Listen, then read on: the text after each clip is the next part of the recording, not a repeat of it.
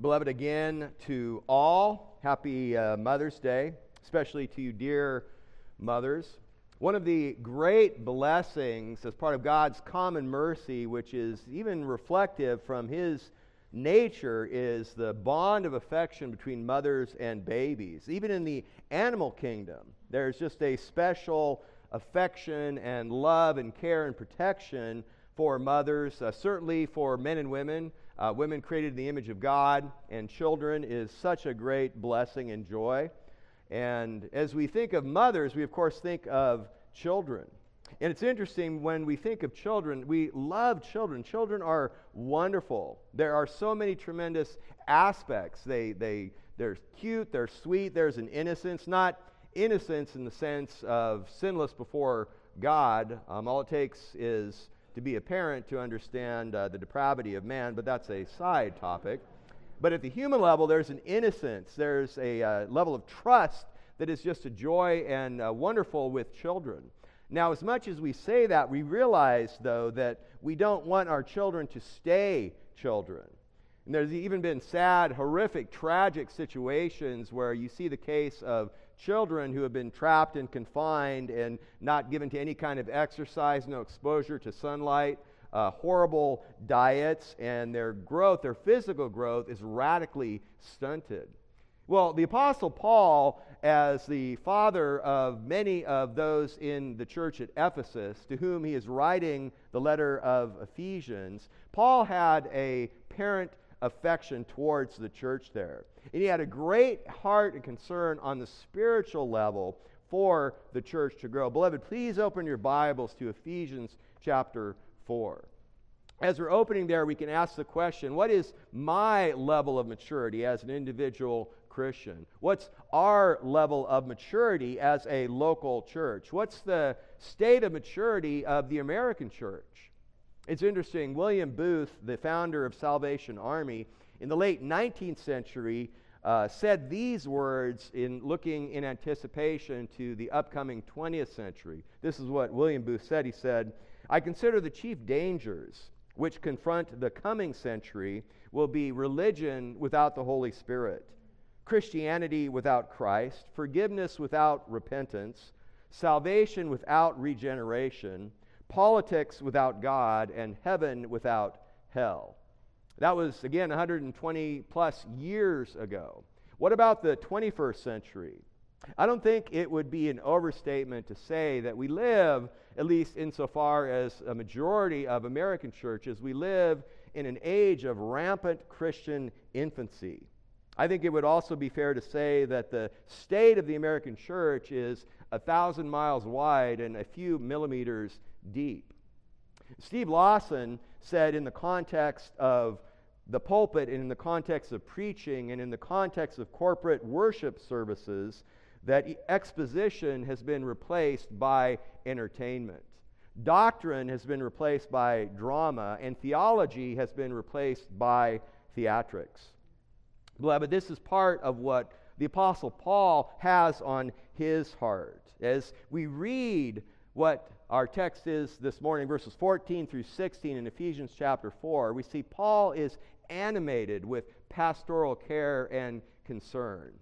Follow as I read. What I'm going to do is I'm going to read verse 7 and then pick it up in verse 11 through verse 16. Now, the reason I'm doing that is verses 8 through 10 was kind of an interruption that Paul had. So I'm going to read verse 7, jump to 11, just to get the whole flow of thoughts. So Ephesians chapter 4 and verse 7, there Paul wrote to the church in Ephesus, "To each one of us grace was given according to the measure of Christ's gift." Verse 11, "And he gave some as apostles, and some as prophets, and some as evangelists, and some as pastors and teachers, for the equipping of the saints, for the work of service, to the building up of the body of Christ, until we all attain to the unity of the faith and of the knowledge of the Son of God, to a mature man, to the measure of the stature which belongs to the fullness of Christ. As a result, we are no longer to be children, tossed here and there by waves and carried about by every wind of doctrine, by the trickery of men, by craftiness in deceitful scheming.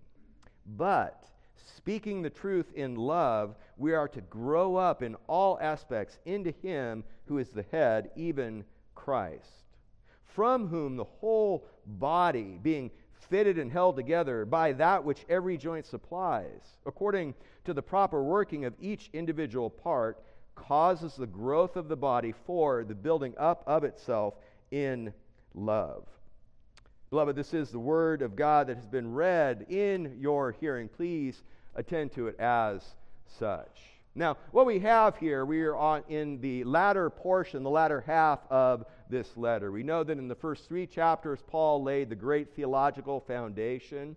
He gets in the kitchen of the Ephesian audience, and God gets in our kitchen as well in chapters 4 and forward, more by way of application. What Paul has been doing in verses 1 through 16 of what we have here as Ephesians chapter 4 is really bringing out the tremendous unity that God has created of both Jew and Gentile together in one body, of this tremendous unity amidst the diversity of every part and each member in the body of Christ. And as he's coming to the end of this section, verses 14, 15, and 16, he has this tremendous emphasis on maturity, on growing in the grace and knowledge of our Lord and Savior Jesus Christ. And we could break apart these 3 verses and unpack them in different ways, but for what we're going to do this morning is we're going to look at 5 measures of a mature church. 5 measures of a mature church. 2 of them Paul states negatively, and then the latter 3 he states positively, but all captured from a positive standpoint. The measures of a mature church are stability, discernment, truth, love, and community. And the intent, beloved, is by way of reminder that Paul has repeatedly gone to the power of God, the uber-surpassing strength and might and working of God. And the illustration he gave back in chapter 1, and he cited even more going forward, was the very same power of God that raised Jesus from the dead is the power of God that is at work in His church. And so we can ask the question, what does the resurrection power of Jesus look like when it's flowing through us corporately? Charity, unity, diversity, and a growing maturity with humility. So let's take a look at the first measure of a mature church, which is namely stability. The story is told of a group of tourists that were touring a picturesque village in Europe. And as they were walking and meandering through the village, they came across an old man that was sitting by a fence. And one of the tourists, the story goes, said in kind of a condescending manner, asked the question, "Have any great men been born in this village?" And the old man replied, "Nope, just babies." Now, that whimsical story captures a truth, beloved. We are born again, all of us, the greatest and the least. When God rescues us, when He saves us, when He puts life where there was no life before, it is precisely that. It is new life at our conversion. When God, the just, declared us, the unjust, to be pardoned and adopts us into His family, we are babes. We are babies in Christ. But what Paul is saying here is, don't stay babies. Long for the pure milk of the Word in the same way a baby longs for the milk of his or her mother. But don't stay there. Start digging into the deep, rich doctrines, the meat of the Word as well. Beloved, Christian life is a new life. It's not a continuation of previous life. It is a birth. It's a new beginning. And we also understand that growth, maturation, maturity takes time. It's a process. We need to be patient with one another. We know the proverbial statement, Rome was not built in a day, so also the church is not built in a day, and the individual daughter of God or son of God is not built in a day. So we begin in verse 14. He says, as a result, we are no longer to be children.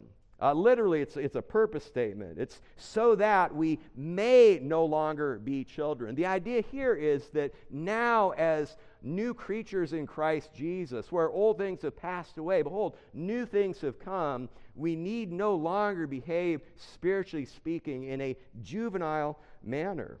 And this is even part of the constant tension that we see in Scripture between what we already are and what we shall be, what we will be, what we are to strive towards. Even when we think of the unity, we know that the unity, as already been stated here again, is something that God has created. But we know, back in verse 3 of the same chapter, that we have a responsibility to maintain the practical outworking of that unity. Or in verse 13, we are to strive and to attain to that unity that God has created, practically speaking. It's a constant tension between the now and the yet to come, between the already and the not yet. But Paul's point here, beloved, in our passage is that we are all together growing into manhood. And there's a contrast. So the children, that we may no longer be children, there's a contrast between the children of verse 14 and the mature man of the stature and the fullness of Christ that we saw back in verse 13. The mature man. It's the same kind of thinking, the same thing that grabbed the Apostle Paul's heart, for example, when he wrote to the church in Corinth. In 1 Corinthians 14, verse 20, he said, "Brethren, don't be children in your thinking, but in your thinking be mature." So again, chin up, chest out, back straight. Great advice for all of us physically, infinitely more sound and needful advice for all of us in Christ, spiritually speaking. And this week I was so blessed and encouraged in my Thursday workout session with my son Zach, and we're getting towards the end of it, and all of a sudden Zach says, "Oh, look who showed up here." And there was his beautiful wife Rachel and my granddaughter Aria. So I instantly completely forgot about Zach, and I hightailed it over there. You know, he was on my tails, and I went over and gave hugs, and it was wonderful. And they actually had a card for me, and Aria had the card, but she didn't want to give it to me because she had it in her mouth. Her little blue eyes were like popping out over the card, and she was just sitting there, gumming it to death. You see, babies they're kind of like sharks. When they want to discover what something is, they bite it. Let me put it in my mouth and see how it works. What Paul is saying here is, don't be baby Christians. Don't be a Christian that crawls along the floor, and the first false doctrine that you find, don't stick it in your mouth. That's what he's trying to bring out here, beloved. Now, again, I love babies. I love children. Children are wonderful. But in the context of how we ought not stay as children, we understand that children just are inherently unstable. They are completely undiscerning. I gave one example that, based on your laughter, I think you can resonate with. We can think of the example of a mother that takes, on Mother's Day, or any other day, the mother takes a small child to a toy store. Oh, and it's a sensory overload, and the little guy sees something over here that he likes, and all of a sudden there's a shiny object over there, and then there's a color over here that grabs the attention, and then there's a noise, a sound over here. They're just very easily distracted. And finally, the mother in the story just says, "Well, look, pick something, we're leaving." And the issue is, as soon as the little guy gets something and picks it, the instant the cash register is closed, he sees something else he wants, or there's another little child. You see, that's the kind of behavior that's inherent in children that Paul says we are to grow up and away from. Martin Lloyd-Jones said this, quote, "I know of nothing more tragic than to see Christian people who remain exactly where and what they always were. They end as they began, as children. They thought they had everything at the beginning, and so they never grow, and they remain spiritual children their entire life." Beloved, the author of Hebrews had the same kind of heart when he was writing to his audience. He said, "Everyone who partakes only of milk is not accustomed to the word of righteousness, for he is a babe." So, beloved, the great charge, the great theme that we saw even in verse 13, that Paul really even zeroes in on and focuses here, is maturity. And we understand that we become mature through the Word of God, with the people of God, in the ministry of God, namely in the ministry of the local church that we are plugged into and part of. And what's sad is that many times there's this kind of myth and thinking among many in the whole kind of Western American Christianity, even along the lines of some of the things that I said at the very beginning of the message, that if a man or if a woman achieves some level of greatness in some other realm, that all of a sudden, when they're in Christ, they'll achieve greatness there. That's where you'll even see the dynamic of you'll get some celebrity or professional athlete, and well, hey, let's give them a platform so they can, espouse what they would do, without any regard whatsoever to the qualifications, the high qualifications that God gives in 1 Timothy and Titus that are inherent to the people that are gifts to the local church that we read back in verse 11. Beloved, the nature of our unity, the wonder of our diversity, our progress to maturity should kill any notion of superiority and produce humility. And we understand when we are reminded that we are all babes in Christ at the point of our new birth, that the church doesn't need brilliant personalities. The church needs faithful servants. Every member, each joint, every part doing the work that God has foreordained and planned and given to the individual person. So children are gullible, they're undiscerning, they're unstable, they're wobbly, they're easily distracted. They're also creatures, and again, I love children, so I'm not down on children. I think hopefully you understand that. But they're creatures of impulse and moods. They're prone to tantrums and fads. That's why Paul here in verse 14, he kind of shifts over to imagery from a stormy sea, being tossed here and there by waves. This unstable, wildly fluctuating. It's interesting, the Greek word, and there's one Greek word that is translated as tossed here and there by waves, by those 6 English words. It only appears one other place in the Bible, and that's in the Greek translation of Isaiah 57, verse 20, where there the prophet Isaiah said, "The wicked are like the tossing sea, for it can't be quiet, and its waters toss up refuse and mud." So there's a tremendous instability, wobbliness, that's not even sure if that's a word, about the nature of children that Paul says as we grow in Christ we need to come away from. He continues still here, Ephesians 4:14, and carried about by every wind of doctrine. Now when he says carried about here by every wind, don't think of like a nice little feather that's kind of fluttering on the wind. This is a violent whirling about, the kind that would make somebody dizzy, and upheaval. It's the same kind of imagery that James, the half-brother of Jesus, he actually coupled this stormy sea and these stormy winds, if you will, in James chapter 1, verse 6, when he said, "The one who doubts is like the surf of the sea, driven and tossed by the wind." And the idea there is there's an unsteadiness, there's an utterless, there's a without mooring nature, there's no anchor of the soul of one who in James is doubting the veracity and authority and necessity of the Bible, and the kind of steering away from that and guarding against that kind of perpetual behavior and state of being that Paul is bringing out here in Ephesians 4. You see, the author of Hebrews also captures the same message again. He says, "Do not be carried away," Hebrews 13, verse 9, "do not be carried away by varied and strange teachings." So that's where he's really getting to the rub. He's talking about doctrines. He's talking about the craftiness and deceitful scheming even of the enemy. One other dimension or one other characteristics of children. Children need immediate satisfaction. When they're young, children have no concept of delayed gratification. With good mothers and with godly fathers, we start to help them understand that at an early age. But all children are born with the Verruca salt disease. I want it now, you see. But the Apostle Paul, we understand as believers that our ultimate rewards come in eternity. And we also even understand that by God's grace and mercy, many times, even on this side of glory, we can be blessed to see the fruit of our labors. But it takes time.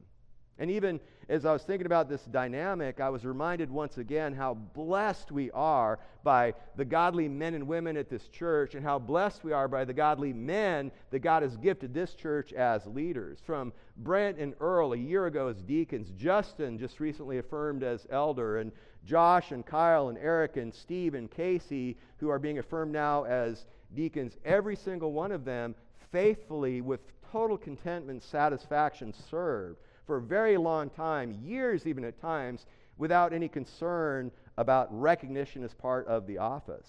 Beloved, that's what we all need to be. That's the kind of dynamic that Paul is bringing out. And to use a biblical example, Paul cited Abraham. When Paul wrote to the church in Rome, in Romans 4, verse 20, speaking of Abraham, Paul said, with respect to the promise of God, he did not waver in unbelief, but grew strong in faith, giving glory to God. That's the goal. So, the first measure of a mature church is stability. The second measure from Paul, here still stated by Paul in the negative, is discernment. Discernment's good, so I'm putting the positive label of what Paul is warning against. What Paul says with the rest of verse 14 is that we need to be rooted, we need to be stable, and we need to be discerning. He says, look in the middle there, by the trickery of men. Literally playing dice, this cheating. By craftiness, in deceitful scheming. By the craftiness, it's interesting, twice we see similar words used by the Apostle Paul, both times attributing these kind of language, this kind of crafty scheming to Satan. For example, in 2 Corinthians 11, verse 3, Paul there said, I am afraid lest as the serpent deceived Eve by his craftiness, that your mind should be led astray from the simplicity and the purity of devotion to Christ. And the scheming, this word translated as scheming here in Ephesians 4:14, it only appears twice before the 2nd century here in Ephesians 4:14, and later in the same letter in Ephesians chapter 6, verse 11, where Paul there gives the great command and exhortation, put on the full armor of God so that you may be able to stand firm against the schemes of the devil. So the imagery given here is that we know that the giftedness that we enjoy in Christ is given to us by Christ, back in verse 7 and verse 11 here. And what he's warning against is he's warning against these men, these false teachers with their doctrines of demons, but he goes all the way back to the source. So in something of the same way that Christ gifts the leaders to the church, Satan is the original source and promotion of this kind of deceitful scheming and craftiness that we need to watch out and guard against. Like a wild predator stalking its prey, we know Satan prowls about like a lion looking to see whom he can devour. The same kind of imagery, if you're here, when we were blessed to go to that short epistle of Jude, Jude talks about these kind of men. In Jude, verse 13, he says, these men are wild waves of the sea, casting up their own shame like foam, wandering stars for whom the black darkness has been reserved forever. They are reckless, unrestrained, they are untamed. We can ask the question, what is it that would make a Christian prey to this kind of trickery, this kind of craftiness? Well, J.C. Ryle said, neglect of the Bible makes many a prey for the first false teacher whom they hear. That's like the child crawling across the floor and comes across that false doctrine and sticks it in his mouth. And we can also ask, what's the underlying lie of all lies? Even as we saw the Apostle Paul in 2 Corinthians and then here later in Ephesians 6 point back to Satan, we know that the beginning lie, the first sin, in a sense, the first temptation was when Satan said as a serpent to Eve, did God really say that?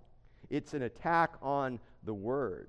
So you move from misinterpretation to deception, and then finally flat-out denial. You see that progression in Genesis chapter 3, and that's what Paul is warning here. But what Paul is saying is, babies fall for that. Children fall for that. Mature men don't. Mature women don't fall for that. It's even wrapping up the picture of that stormy sea, it's kind of like the old cartoon pictures where the clouds would be a cloud with a face and puffy cheeks, and they would be blowing the wind on the ship. That's kind of like the false teachers and the false doctrines that they are blowing. What Paul here is saying is that unity in the body, maturity in the body provides ballast in the boat. The ballast in a boat, that's what gives the boat stability. It makes the boat ride lower in the water, so there's less of the boat exposed above water to be influenced by the high winds or by the waves that come, and the boat can cut through the water that way. That's the imagery that Paul is charging all of us towards. And beloved, you can withstand the wind of false doctrine when we have the ballast of the Word of God deeply in our heart. What is taught, what is believed, what is meditated upon, and what is applied. The ongoing faithful ministry of the Word of God with careful exposition and relevant application, and not just from the pulpit, but from the adult Sunday school classes and the women's fellowship ministry in our children's school. We minister the Word of God in our children's ministry. Now, the way they minister it there is different than the way I preach from the pulpit. It's different than the way the men teach adult Bible study. It's at a child-appropriate level, but it is absolutely the Word of God that is being ministered and brought to bear on those dear young children. Beloved, that is the point. This is the stabilizing force. This is the guard. This is, if you will, the child seat in the car ride of Christianity. So, stability and discernment. Now we move from the way Paul states the measures in the negative to the positive. We move from guarding against to growing towards. And so the third and fourth measures of a mature church are truth and love. You see, Paul understands that error is not overcome merely by negation. We understand that the intent of those men that Paul just warned against in verse 14 was not to help, but was to harm. The contrast here is that our intent, and you, by speaking the truth in love, you can help, you can encourage. He says, but speaking the truth in love. Some of you may have come across this in your study, may understand. Literally, it says truthing in love. There's no word there for speaking. In our English language, we don't have a verb form of truth, but they did in the Greek. It literally says truthing in love. So to be sure, speaking, just say speaking the truth. We'll get to love in a second. So to be sure, it's speaking in truth, but it's also holding the truth, defending the truth, walking in the truth. What he's saying here is this is truth-telling, truth-doing, truth-holding, truth-preserving. This is loving the truth, doing the truth, speaking the truth, and living the truth. Now, when we say that, what kind of truth we're talking about here? There has been some misunderstanding by some people. Well, what this is really saying is it's just general truth. If you're an employer and you have to release one of your employees, when you give them that hard truth, doing in a loving fashion. I don't think at all that's what Paul is saying here, because the context is the Word of God. In fact, again, this is flowing from even the gifts that Paul elaborates on back in verse 11, which are really 5 offices of men who actually are gifts to the local church, all of whom are truth agents. All of those offices, the apostles and the prophets, which were foundational. And then the evangelists and the pastors and teachers. Remember, pastors and teachers, very closely related. Like conjoined twins, they're separate but inseparable. All of those ministries are ministries of the Word. So what Paul is talking about here is the truth contained within the Bible. Jesus' name, we read from John the Apostle in Revelation 19, Jesus' name is faithful and true. We, as new creatures in Christ Jesus, as part of the new birth that we enjoy, we glory in the truth of Scripture. We glory in the authoritative teaching of Scripture. Charles Spurgeon had this great statement. He said, the church would be one with itself if it were one with the truth. Or maybe stating it differently, the church will be one with itself when it is one with the truth. So truth is the foundation. How about love? I like what Matthew Henry, the Puritan commentator, he said, love is the law of his kingdom, the lesson of his school, and the livery of his family, the uniform of his family. Beloved, biblical love is not weak. Biblical love is strong. Biblical love is true. Biblical love is pure. That's why John the Apostle in his first epistle, 1 John 3:11, said, this is the message you have heard from the beginning. What? That we should love one another. Jesus said, now, when we think of truth and love, Jesus said in Matthew 26, you will always have the poor with you. I think in kind of the same way, you will always have the truth brigade with you, and you will always have the love brigade with you. Now, if you're here when we went through Jude, you may remember that I shared that in my early Christian days, I was kind of in the heresy hunter camp. I mean, I believed truth, and I just wanted to find heresy, and I wanted to fight it. I needed to grow and mature out of that. I was the captain of the truth brigade, you could say. Jude, I was kind of an oddball, because when I was a young Christian, Jude was one of my favorite books for that very nature, for the polemical nature. Also, Ephesians 4:14, I distinctly remember, that was one of my favorite early verses. Yeah, don't be like children. Don't be carried about. It's all about doctrine. In fact, I think the first few words of verse 15 were also in that, speaking the truth. But in my early immaturity, I think I stopped reading at that point. I stopped reading in love. So there is the truth brigade. But how about the love brigade? What's helpful? What's harmful? I don't know. I just love. I just want to love Jesus. I just want to love each other.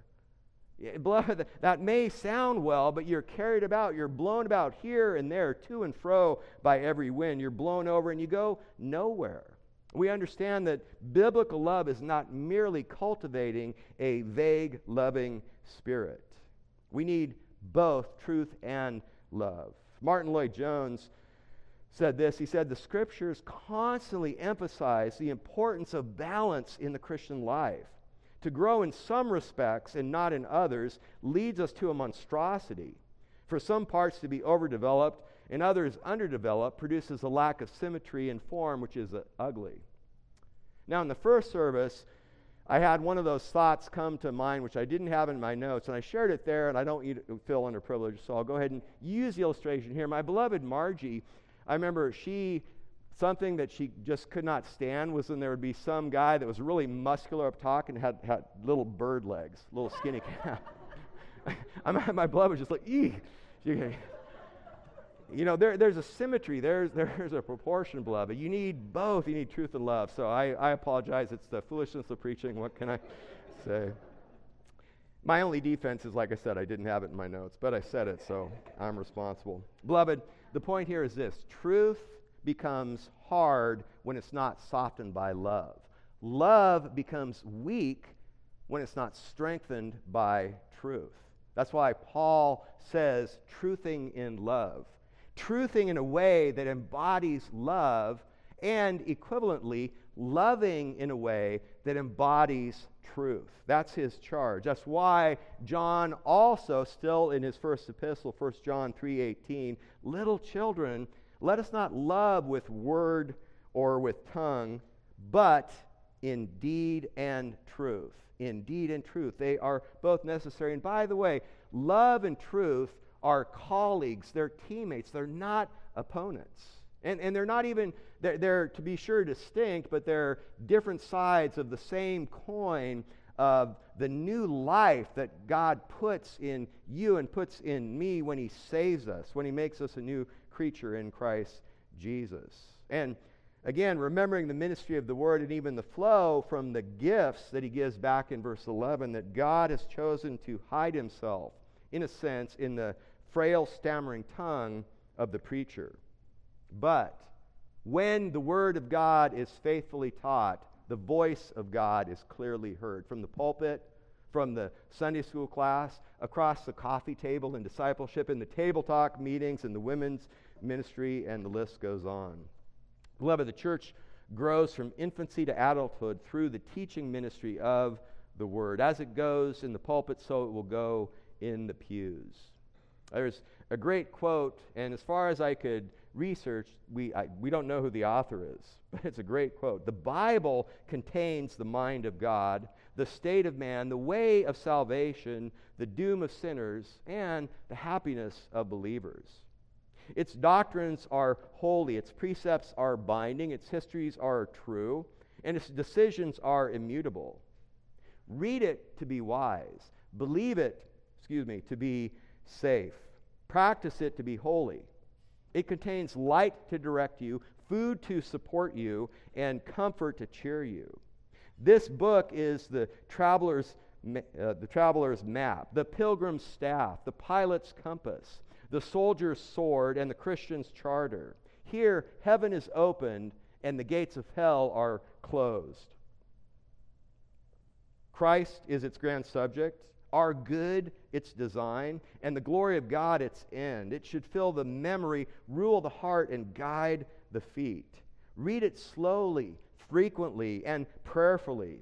It's a mine of wealth, a paradise of glory, and a river of pleasure.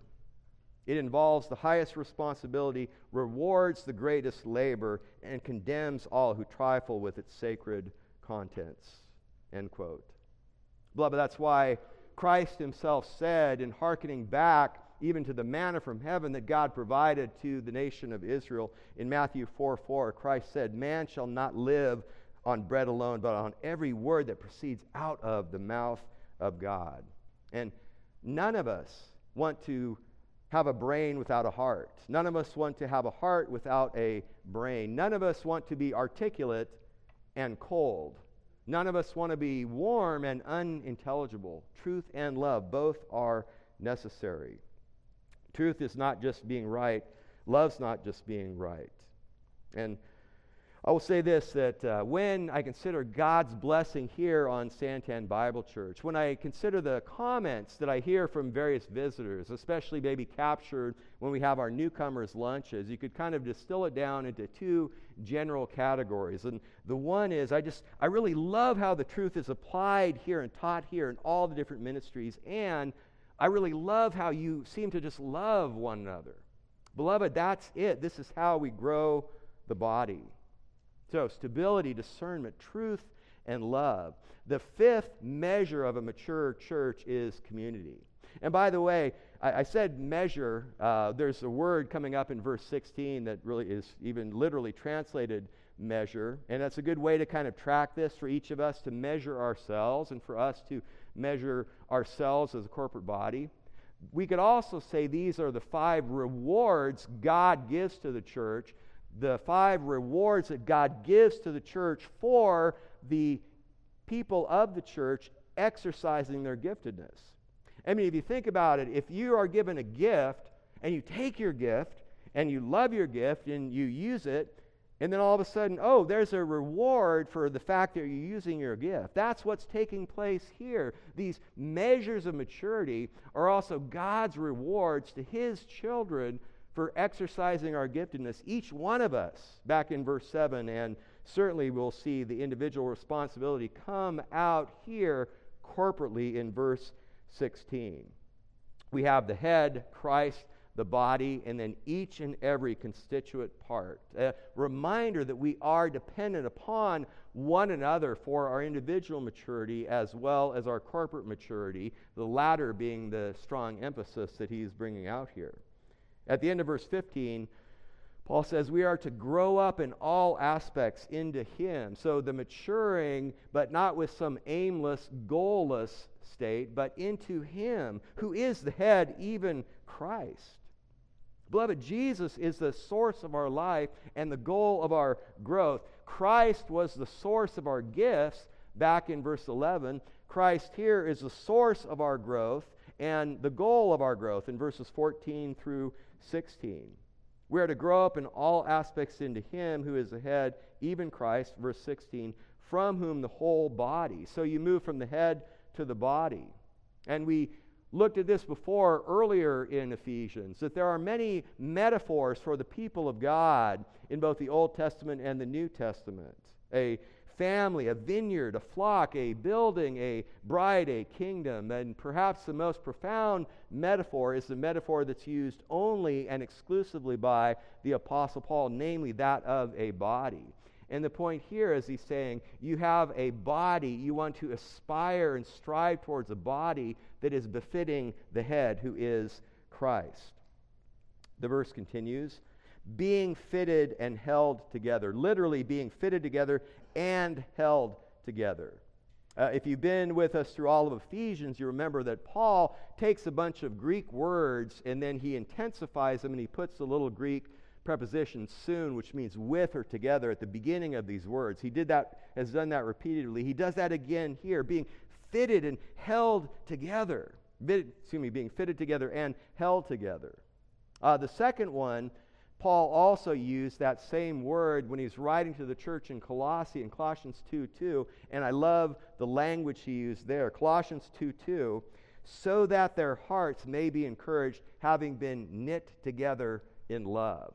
That's the same word translated as held together here in Ephesians 4:16.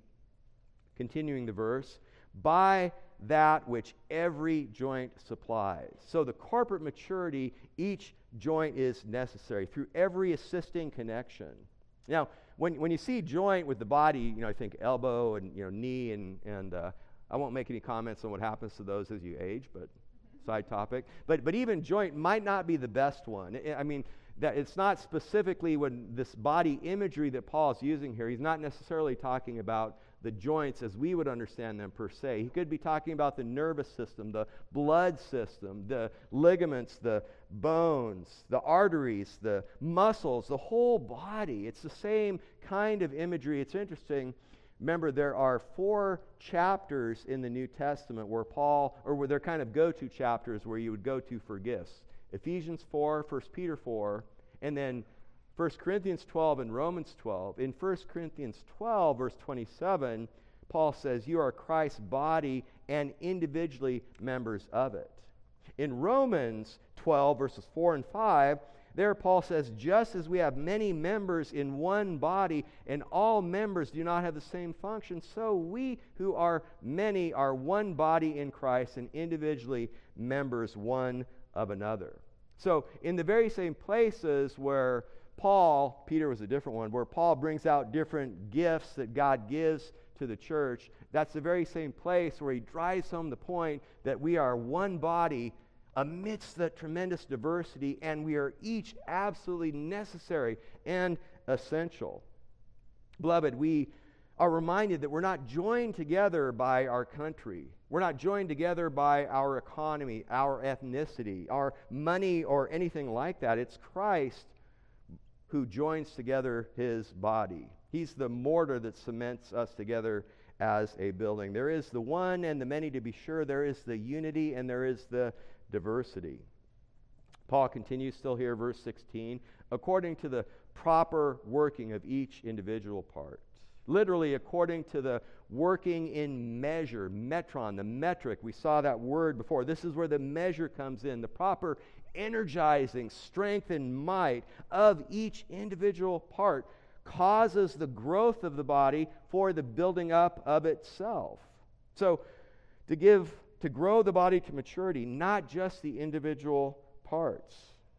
John Calvin said of this idea of while we do, again, grow individually, we have a responsibility to grow individually, the thrust is on the body, the maturity of the church. John Calvin said, no growth is of any use which doesn't correspond to the whole body. The man who desires his own separate growth is wrong. There used to be a phrase, I don't know if it's part of the vernacular now, but of an unchurched Christian. Beloved, understand this. The unchurched Christian is a grotesque anomaly to the pages of Scripture. You can't find any kind of support of an unchurched Christian. Now, to be sure, we understand there are times of transition. You may geographically move. There are reasons to leave a church and to look for another, but any kind of prolonged period of just independent existence of Christians apart from a local church cannot find any kind of support from the pages of Scripture. In fact, just the opposite. And beloved, God's gifts to us, God's gift to you, aren't intended to dead end with your desires or with my desires. If we're not plugged into and serving in a local body, you're robbing yourself and you're impoverishing the body of Christ, because God has gifted you with something that's unique that this local church or the local church you would be part of needs from you. And then finally, Paul ends this section, again, verses 1 through 16, the same way he began it. Look back in verse 1. By way of reminder, he said, I, therefore, the prisoner of the Lord, entreat you to walk in a manner worthy of the calling with which you have been called, with all humility and gentleness, with patience, showing forbearance to one another in love. In love. Then you go back to verse 15, speaking the truth in love. And then he finishes verse 16, causes the growth of the body for the building up of itself in love. In love.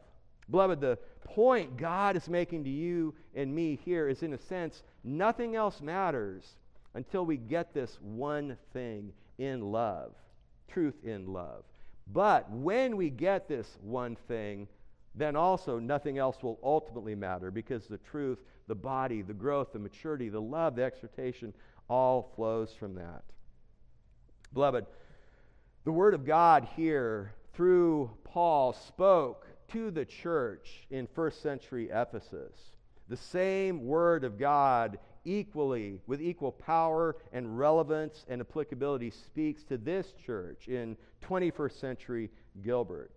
And it says, show up, eat up, shape up, and step up. And when we do that, we will all grow up. Please join me as we go to the Lord in prayer. Lord God, we praise you and thank you, Lord. We thank you for the blessing of the knowledge we have of you, our God and Father. Thank you, Lord God, for the great love by which you chose us even back at the beginning of this letter. You foreordained in eternity past to have your love and favor and grace and mercy rest upon us. We are stunned when we look from Scripture and know that the love that you, God the Father, have for God the Son, that's the kind of love you tell us that you even have for us. We are so unworthy, but we are eternally grateful and joyful. And thank you, Lord God, that that very same love that you, the Father, have for the Son is the kind of love which is indeed shed abroad in our hearts, so we can love one another. We can love you. We can love those outside the church. Lord, help us to be changed and transformed from glory to glory by these magnificent truths. Thank you, Lord God, for the universal church, every land, tongue, tribe, and nation. Thank you for this sweet, beloved Santan Bible Church, for the work you have done, are doing, and will do. It is for your glory and for your honor, Lord Jesus, that we pray. And Lord God, for those that are here this morning that are listening or even watch or listen later that don't know you as Lord and Savior, we pray, Lord God, that they would understand the nature and their predicament, of the dire consequences of their sin, of the hell that awaits, the just punishment. And Lord, help them to run to you and ask for your forgiveness. And we praise you and thank you, Lord Jesus, that you say that anyone that does come to you, you will receive them to yourself, adopt them into your family, make them a new creature, a new man or a new woman, and that they will be with you, all of us together forever and ever in heaven in your presence. And we pray that everything we do now would be a foretaste of that as your will is being done here on earth in Santan Bible Church. It's for your glory and for your honor, Lord Jesus, that we pray. Amen.